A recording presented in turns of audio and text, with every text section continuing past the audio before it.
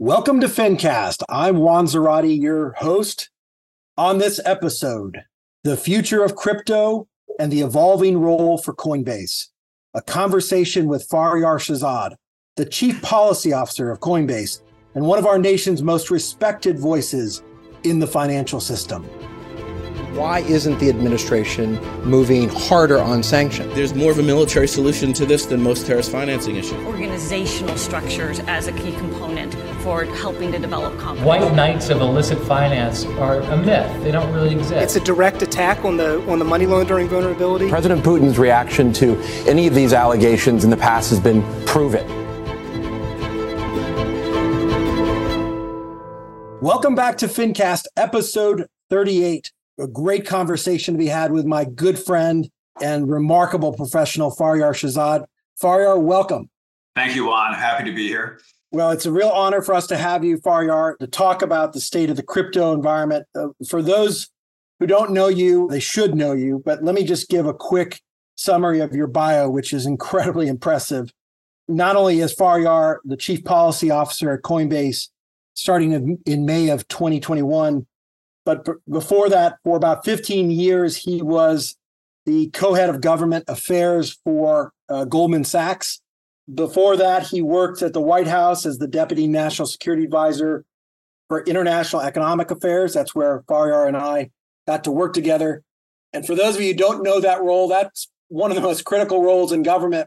In fact, it has a special name, especially given the role that person and Faryar had with the G8 economies. He was known as the G8 Sherpa, which meant he got everything done internationally for the U.S. government on international economic issues. He has a storied career, and Coinbase was incredibly smart to bring him in to run their public policy shop and to run their issues. For full disclosure, I think most listeners know this. I've been an advisor to Coinbase since 2014, so very much aware of their leadership and certainly of their decision to bring in Faryar, which was a masterstroke on their part. So Faryar, tell the listeners why you switched to Coinbase. You were at Goldman Sachs, the storied, perhaps most interesting traditional financial player in the industry. Why did you switch to crypto? And what did your family and friends say when you told them you were going to Coinbase? Well, it's a funny story. You know, I've been at Goldman for 15 years, running government affairs or co-heading it over that period of time. And it was a hugely consequential time. I got there in 2006 when nothing could go wrong. Goldman was at the pinnacle of its stature in the financial industry. Obviously, an extraordinary institution at an extraordinary time of economic growth. The financial crisis happened, and my career at Goldman became defined by navigating the financial crisis and navigating the really kind of once in a lifetime period of global rulemaking and policy that was developed around the traditional financial sector after governments all around the world, and including the United States, decided to try to take a look at the financial regulatory framework and see if it needed to be adjusted as a result of the lessons of the crisis. All of that played out through most of my career at Goldman. And over the last few years I was there, we really hit kind of a more normalized period. And I was kind of thinking that it would be kind of an interesting time to do something different. And it was in that context, I got a call from a headhunter about Coinbase looking for someone. I didn't know that much about Coinbase, but I had paid a little bit of attention to crypto and digital assets, and I thought it was worth a conversation. It was very, very quickly after I began talking to the folks at Coinbase, including Brian Armstrong, the CEO, that I realized that this could be another seminal moment, kind of that period in the financial sector went through where you had a really extraordinarily important technological innovation that was going to upend existing regulatory frameworks, and policymakers around the world doing a lot of work to try to figure it out. And I wanted to be a part of that. And I think the questions I got from folks were, I don't know what this crypto thing is. Are you sure you want to do this? Tell me about this. Right. And most interesting, I got those questions from a lot of friends who were regulators who were fascinated by my decision and kind of wanted to hear about it because they were looking at the sector too. So was a lot. It was a very long. It's been a really interesting journey, extraordinarily exciting move for me, and that transition was kind of one chapter of many, and a really interesting 2 years I've had. Yeah, and how lucky is Coinbase to have you, not only given your government experience, but that experience through the financial crisis in 08, 09 and at Goldman. Just a remarkable wealth of experience. Faryar, how have you, given that skepticism you heard from friends, family, colleagues, how have you addressed, especially now, the crypto skepticism, both in Washington, D.C. and in the traditional financial world? How do you explain how you think about the technology, its promise, and what Coinbase is trying to do in the industry? I find the easiest way to start that conversation is to talk about what the technology is, because it's like the early internet. There's a lot of stuff on the early days of the internet that was of low value, may have been offensive, may have been illegal. And there was a risk that at that time we would have defined the technology of the internet by the parts of it that weren't to our taste.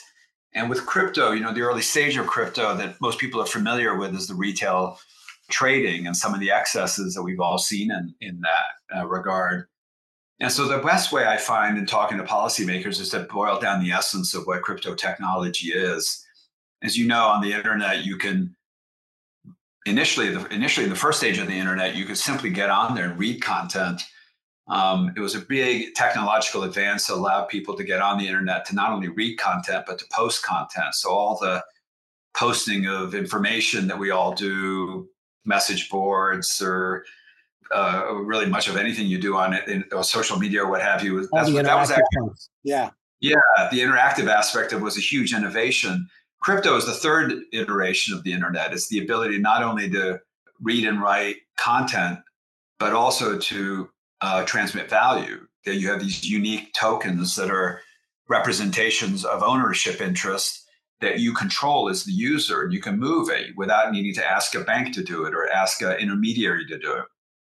That is a extraordinary innovation, and it manifests itself in all sorts of different ways. And at its core, that technology is so profoundly important as we all live our lives online that you have to protect it and make sure that the applications that are being developed for it are allowed to run their course. And I think when the conversation starts at that level, it makes everything else a lot easier. Although, they're really hard issues for sure that we can talk about. But I think that first principles thing is an important starting point. Yeah, that's a great way of framing it, Faryar, in part because I think for most people, their experience with crypto, stems from the last couple of years where there's been sort of crypto euphoria meeting all of the speculative elements of the trading and certainly the scandals like FTX and the Terra Luna episode. And so it seems to me like the crypto industry has suffered in part because of that bulge of attention and euphoria that met sort of the tail end of the bull market. And now you've got a crypto winter, maybe even a crypto blizzard that's affecting the industry. I mean, how would you describe where the industry sits now, and beginning to talk maybe about some of the major challenges for Coinbase in particular, but for the crypto industry that wants to be legitimate? Yeah, it's interesting. If you listen to Brian or to our Emily Choi, our COO, they both, and they say this behind closed doors as much as they say in public, that the down markets are actually a period of opportunity.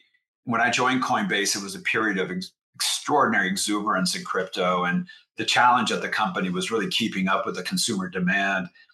The demand and obviously the markets have settled dramatically since those highs. But what they've allowed the company to do, and other quality players in the industry, is to focus on building and innovating. And what it's also done is it's just sort of washed away a lot of the kind of the less reputable players, a lot of the opportunists, and frankly, a lot of the fraudsters that were in the economy. Or in the crypto economy. So you saw a lot of bad actors, FTX and others, get washed away. Some of that is still happening. And I think that's ultimately healthy for those of us who are kind of building for the long haul. And you've seen like And Coinbase is a good example of this. I mean, if you think about what we've done over the last year, we've launched in probably 6 international markets. We launched an international exchange. We launched a partnership with BlackRock where we integrated Coinbase into the Aladdin platform, which is used by their, I think, 8,000 asset management clients. We've launched Base, which is a kind of a breakthrough revolutionary level layer 2 protocol that's made transactions faster, cheaper, and easier to navigate. And that's become an enormous success that people are adopting.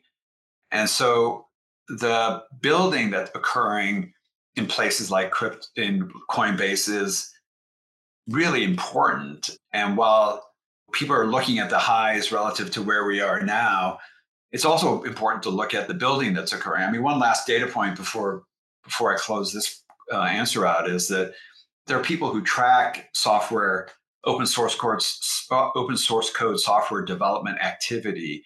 And it's really interesting to see, even though the market value of crypto has dropped dramatically from the highs about a year or so ago, the amount of developer activity has actually stayed largely unabated. And it gives you a sense that engineers and the talent and the programmers who are working on the future of the internet and the adoption of blockchain technology are still at it. They're committing their careers to it because they see the opportunity to build in there. And so, we'll get out of this winter. The market will look different on the other end. Hopefully we'll have regulations in the US and most international markets, and it'll reward the better players and wash out the bad actors. But it could be a great, great opportunity ultimately when we come out on the other end. Yeah, it's a great point, Faryar. We make it with our clients and just publicly when we talk about these issues. The technology is continuing to evolve and innovation is continuing to follow in this space, even though it feels like the U.S. is restricting activities. There's more enforcement action, more regulatory skepticism, it feels like, in the zeitgeist. But internationally and otherwise with the technology, there's a lot going on, even in the U.S., where you've got PayPal and Visa and Bank of New York all announcing, digital asset or crypto-related projects or settlement facilities. There's a lot happening in this space, and those who've declared the death of crypto, I think, just aren't paying attention. I think you're right that what's going to come out the back end are institutions that are stronger and hopefully more compliance and more clarity in that regard. Let me ask you this, because it relates to this point. So much of crypto has been viewed through the lens of risk, right? From the early days, risk of money laundering, risk of consumer fraud, risk of sanctions evasion, risk of North Korea taking advantage, accelerating ransomware. This question of, is this good for national security, bad for national security? How do you address that? How do you address the challenges of the risks, which are real, balanced with the opportunities that you've started to describe? Well, for sure, there's risk in crypto. There's no doubt about it. And there have been some high-profile incidents of ransomware and things like that have occurred on crypto. But I think what law enforcement has discovered is that if you had a choice, and Juan, you can speak to this better than anyone, of having a criminal undertake illicit activity on the blockchain versus on traditional financial plumbing, the blockchain has a lot of advantages for prosecutors. For one thing, the blockchain is completely transparent. It's immutable. It's permanent. You can access it without subpoenas. And every transaction that occurs on the blockchain actually is there for anyone to see. And so, and now obviously the wallet addresses are pseudonymous, although you can, through analytics, often determine who does what on a particular transaction. And so one of the big things that we've done is sort of underscore that the amount of illicit activity that occurs on crypto is, by most measures, actually far below what you find in the traditional financial sector, but that there's also a criticality for law enforcement to develop the capabilities to do the analytics necessary to interdict or catch criminals when illicit activity occurs. Now, we do a lot of that in-house, but we also bring law enforcement into crypto. We do a rotation program for Secret Service agents and others to teach them analytics. And it's a great partnership we have with the key kind of government agencies who need to develop expertise in this area. And I think for those people who learn more about it, I think they see the opportunity. I think the issue we really have is with some of the politicians who just don't know enough about it and want a headline. And I think it's our job to kind of make sure they understand that whatever the headline may be, the actual professionals in the space understand that this technology actually has a lot of potential from a law enforcement perspective. Yeah, and just to echo Faryar, and I can't help myself because I love this topic and this theme, because I think there's been, frankly, a lack of risk maturation in the space, right? And I think like any other technology, there has to be risk management, risk balancing, and there are all sorts of opportunities from a law enforcement, intelligence, national security perspective, whether it's on clawbacks. The two largest Department of Justice seizures in history have come through the ability to claw back through crypto and looking at historical on-chain transactions and relationships, thinking about using the technology to reinforce transparency and accountability, especially in highly corrupt environments. We've seen some of those experiments in Venezuela, some talks of that in Afghanistan. So I agree with you. We can go on and on about this, but there's been a lack of maturity around thinking about how to attack the risks, because there are risks, but how to actually take advantage of the technology as well. And I'll tell you firsthand, Coinbase has taken this seriously from the very beginnings, at least when I was most involved with them. So I think it's an important feature of what Coinbase does.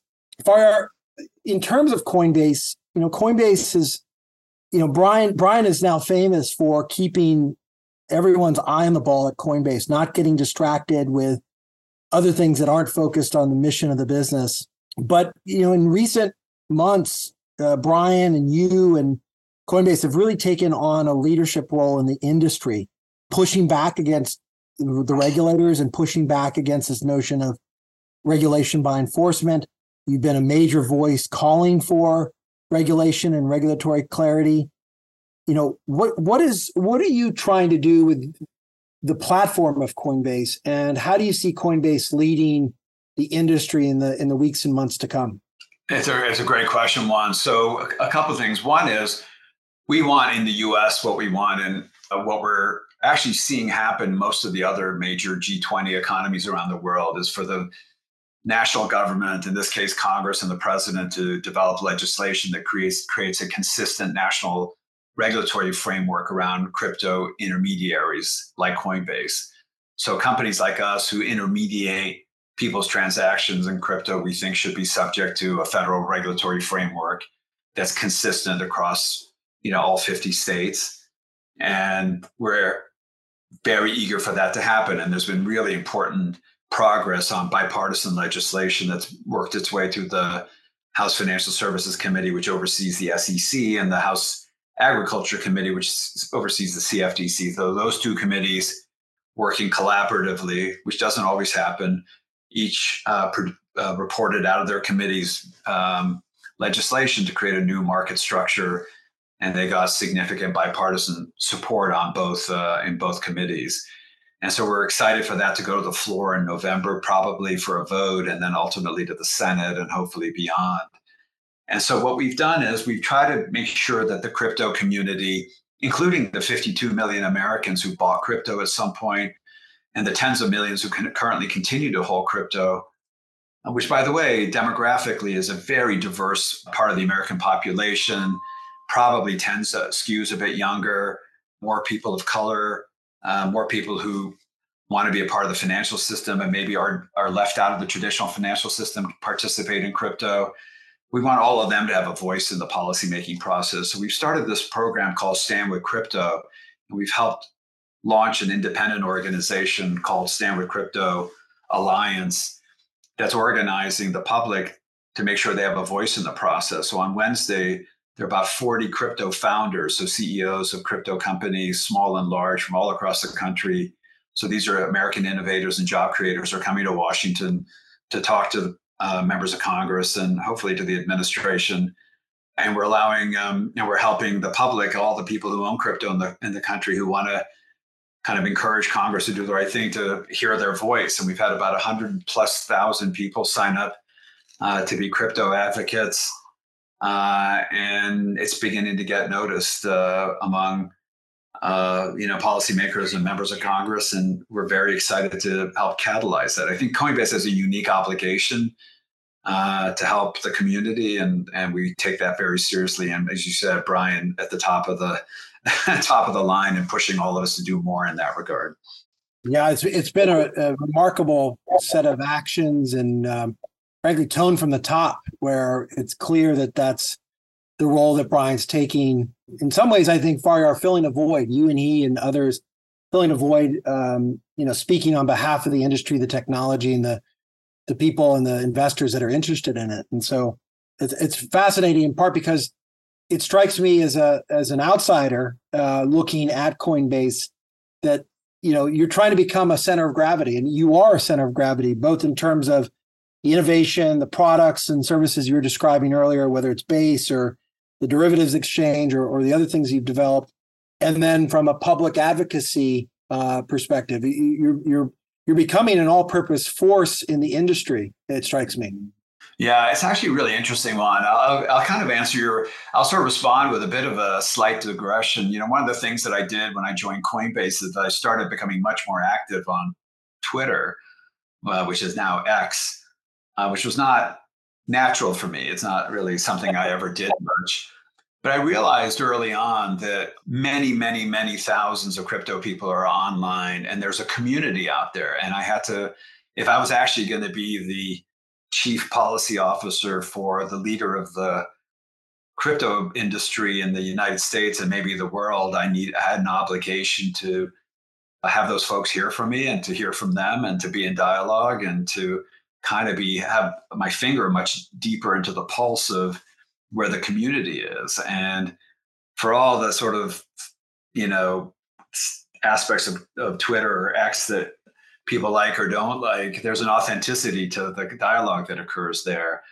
And I think that's been really important. It's something that I never really had to do in my career ever before.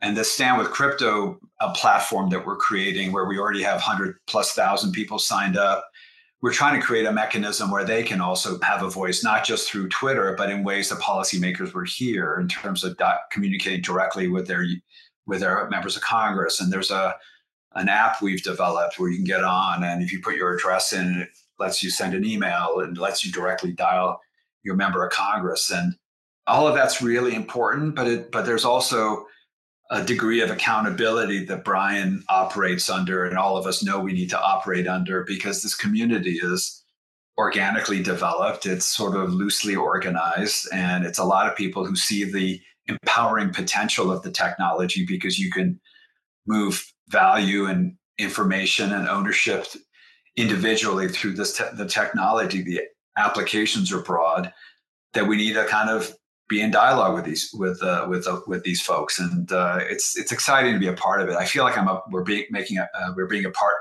we're part of and shaping history, and it's a real privilege to be a part of that.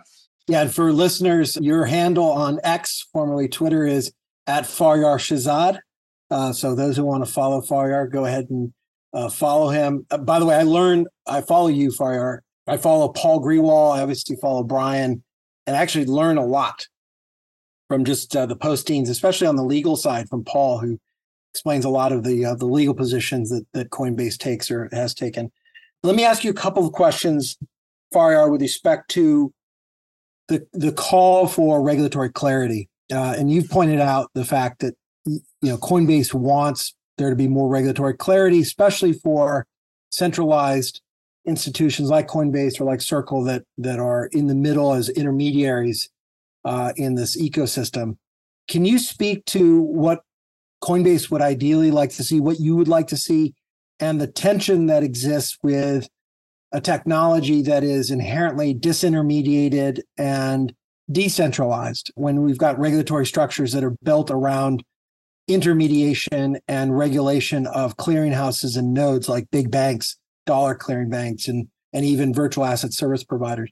Can you talk to kind of your vision of what the regulatory future should look like? Oh, for sure. So what there should be is for crypto intermediaries like us, like Coinbase, that facilitate the trading of crypto tokens on the part of the public, we need to be subject to oversight by the Securities and Exchange Commission for any crypto securities that we may list on the platform which we don't, by the way, at the moment, and crypto commodities that we list, which is what we offer at the moment under which should be supervised under the authority of the CFTC.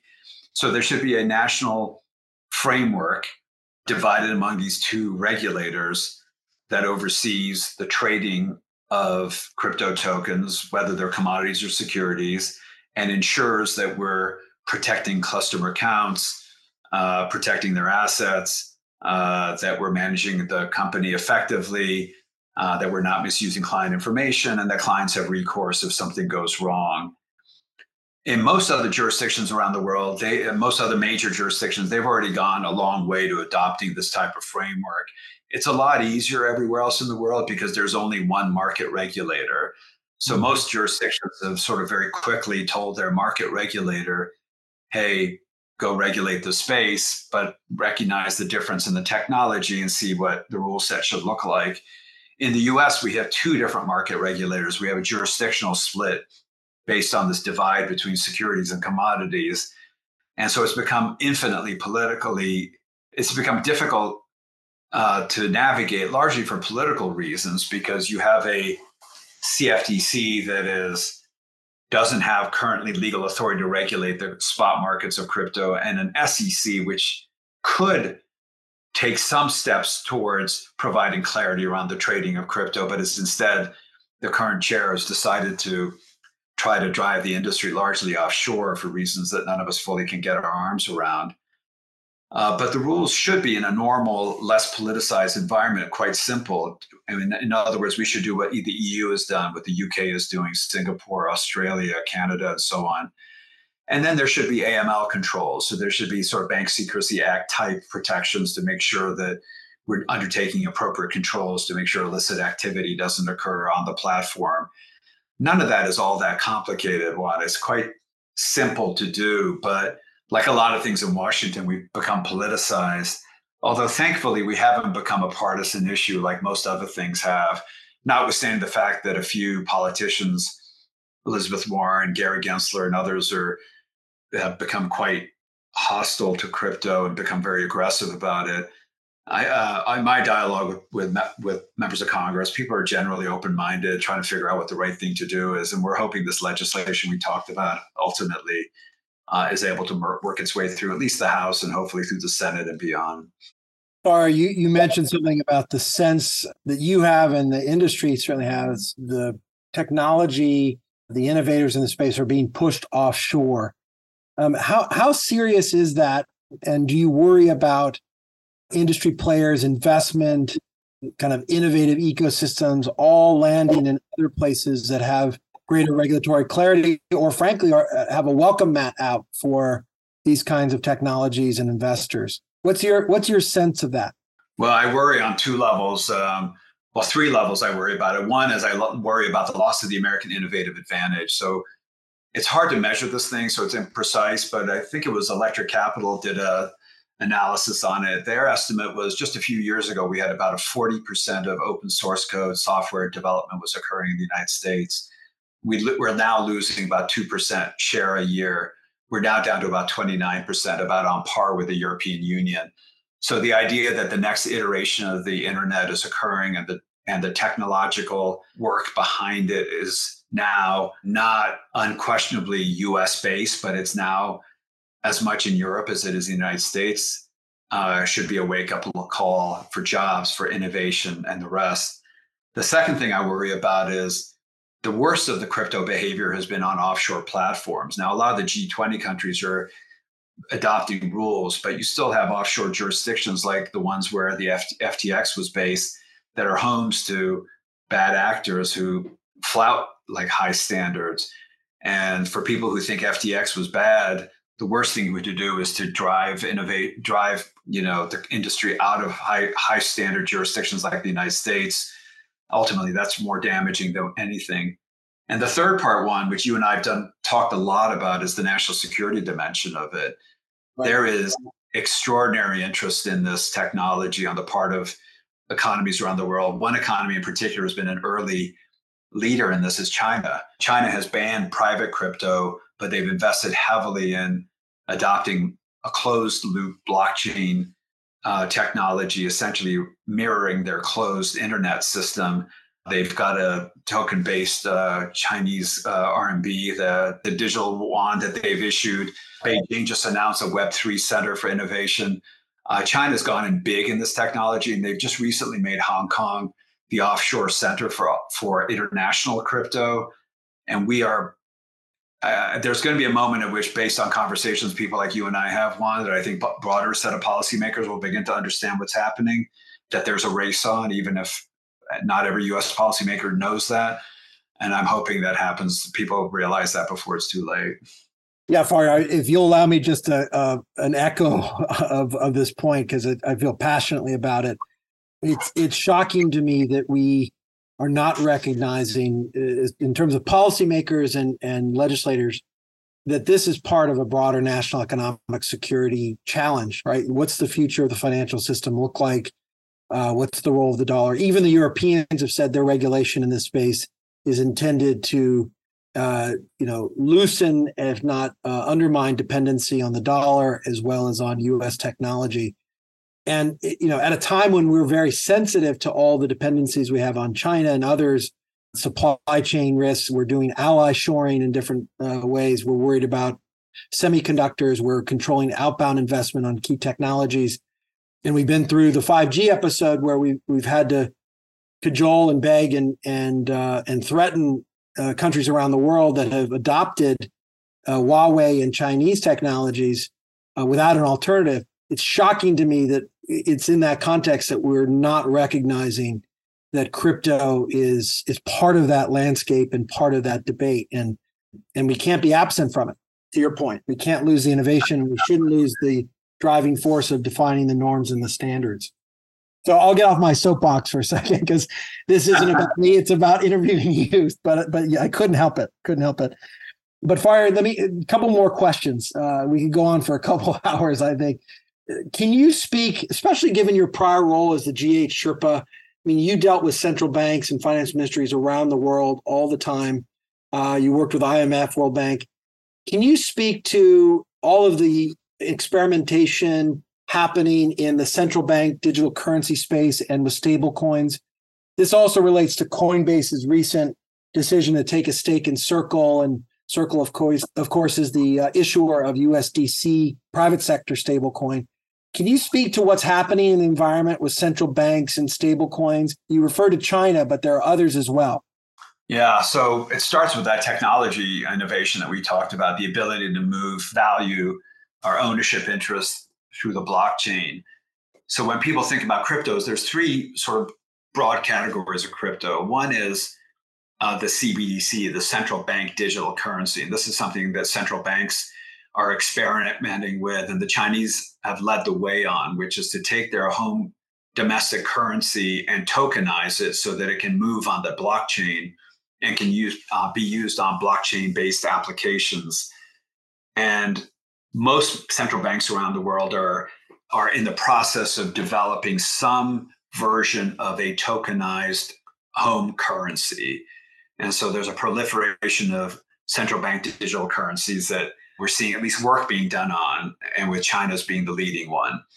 The second category are stable coins, and these are privately issued tokens that are backed by fiat currency. And so USDC is one of the leading stable coins that Coinbase has a partnership with.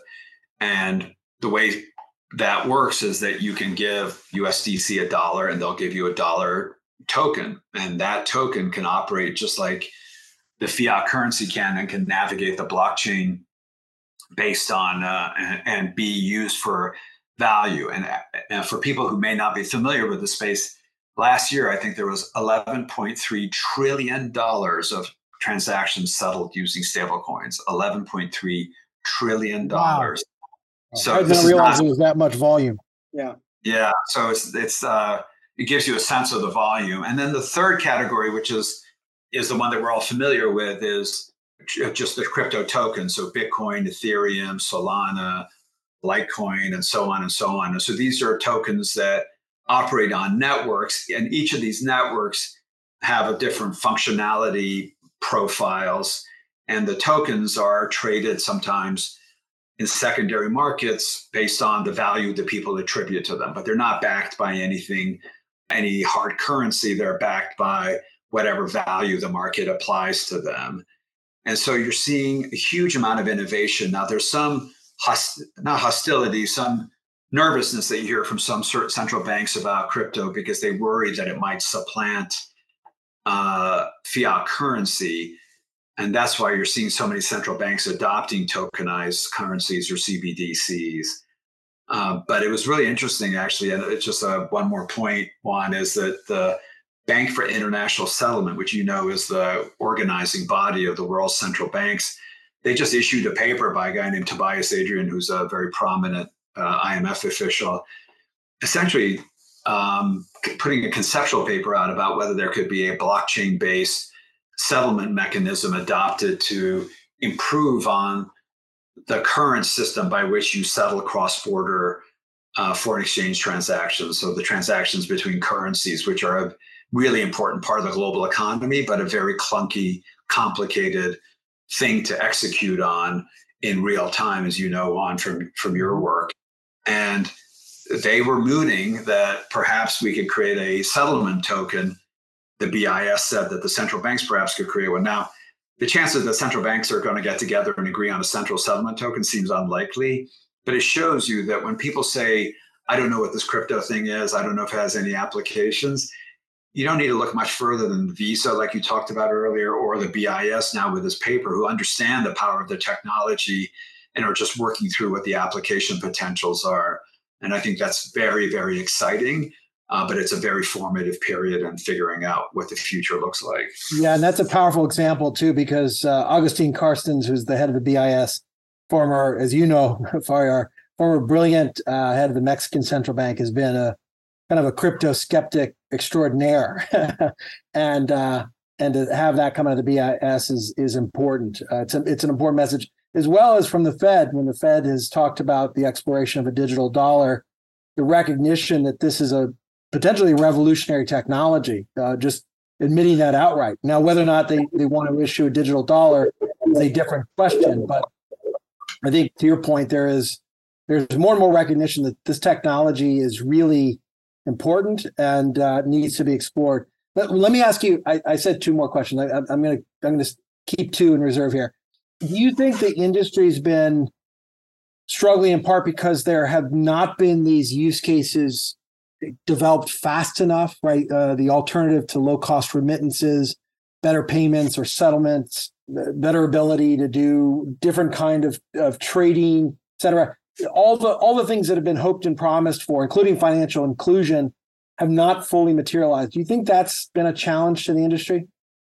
Oh, absolutely. I think, and Brian Armstrong, our CEO, says this a lot. He said, the most powerful policy strategy we could have in crypto is to accelerate the development of the use cases that are resonant with the public. And right now, there's a lot of really, really interesting use cases to digitalize ID, to make remittances cheaper and easier, as a settlement mechanism, and so on. But, we're still at the early stages, and the applications are just not yet at a level where the casual observer kind of knows that crypto is a part of their lives, and it'll come, but it's just, the problem we have is that you've got, in some jurisdictions, the United States being the leading example of this, where you've got a few politicians trying to shut the industry down before the technology has a chance to adapt.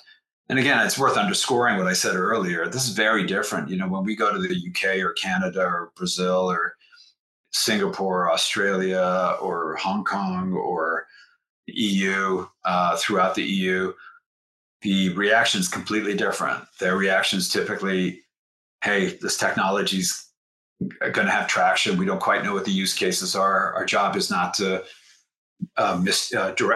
shut this thing down. Quite the opposite. We actually want the innovation and the jobs to come here, and we're going to provide clarity for the things that we know we need to regulate now. and we'll regulate other things as the need arises. And as an American, it's disappointing that that commonsensical view is so prevalent everywhere but the United States. But I hope we'll get there. And activating the community through Stand With Crypto, I think, will be an important part of that. Faryar, this has been a phenomenal conversation. Maybe just one last question. I'm just sort of asking you, given your job, given your role for Coinbase, everything that you're seeing and doing, what's something that really worries you about the future of this industry and your role, and what really excites you that people may not be aware of? Well, the thing that worries me is not about the industry as much as it is about American public policy. I'm an immigrant, Juan, as you know.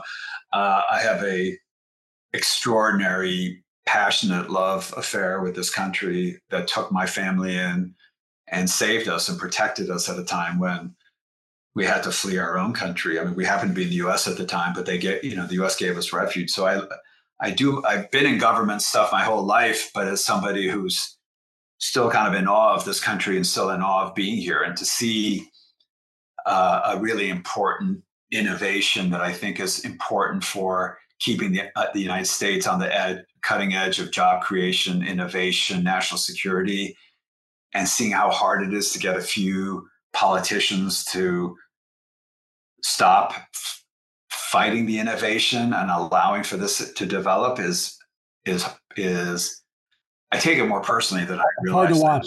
Yeah, it's hard to watch. Yeah. And then the thing that excites me is that the applications are occurring. What also excites me is the traditional financial sector is getting into this, just like a lot of other companies are. The amount of adoption of this technology is enormous, and there'll be challenges that come with it. But the dynamism of the American economy is there. It's just a few politicians getting in the way of it, I think, is really painful to watch. But I think with time and with elections, I think we'll get past it, and the U.S. will kind of retain its place as the home for innovation, with all the complexities associated with that. And if I could, before we wrap, Juan, for people who are wondering about Stand With Crypto, the website is standwithcrypto.org. It's also on Twitter at Stand With Crypto, all one word. And I encourage folks who are interested in this to look there, or to look on the Coinbase.com public-policy website, where a lot of the content that my team and I produce are also available. Yeah, Faryar, thank you for that. And just another note, I know Coinbase has done groundbreaking work, thanks to Brian Armstrong, on crypto philanthropy as well. And so that's another piece of the puzzle that we didn't get a chance to talk about, but maybe next time. Faryar, your professional and personal story is so inspiring to me, to those of us who've had the privilege of working with you, and hopefully now to our listeners who've had a chance to meet you and to learn from you. I hope this is the first of many conversations we can share with the FinCast audience. But I've certainly learned a lot from you, Faryar, as usual. And I want to thank you for your time. I appreciate it. Thank you, Juan. You've been a great friend and colleague for 20 years now. And I'm grateful for every bit of it. I'm pleased to be a part of this conversation. Thank you, Faryar. It's my privilege. And to the listeners of FinCast, thank you for taking time with us. That was a wonderful conversation with Faryar Shirzad. We will catch you next time on FinCast. Thanks again for joining us. We hope you enjoyed this episode of FinCast. FinCast is produced by Alex Bew and Nick Fernandez. They do a great job. Thank you, gentlemen. FinCast is available where other podcasts can be found, certainly on our website at www.k2integrity.com and on our Dolphin platform. That's the dedicated online financial integrity network.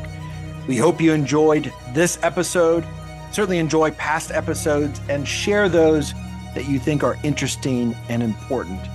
We look forward to having you back next time on FinCast.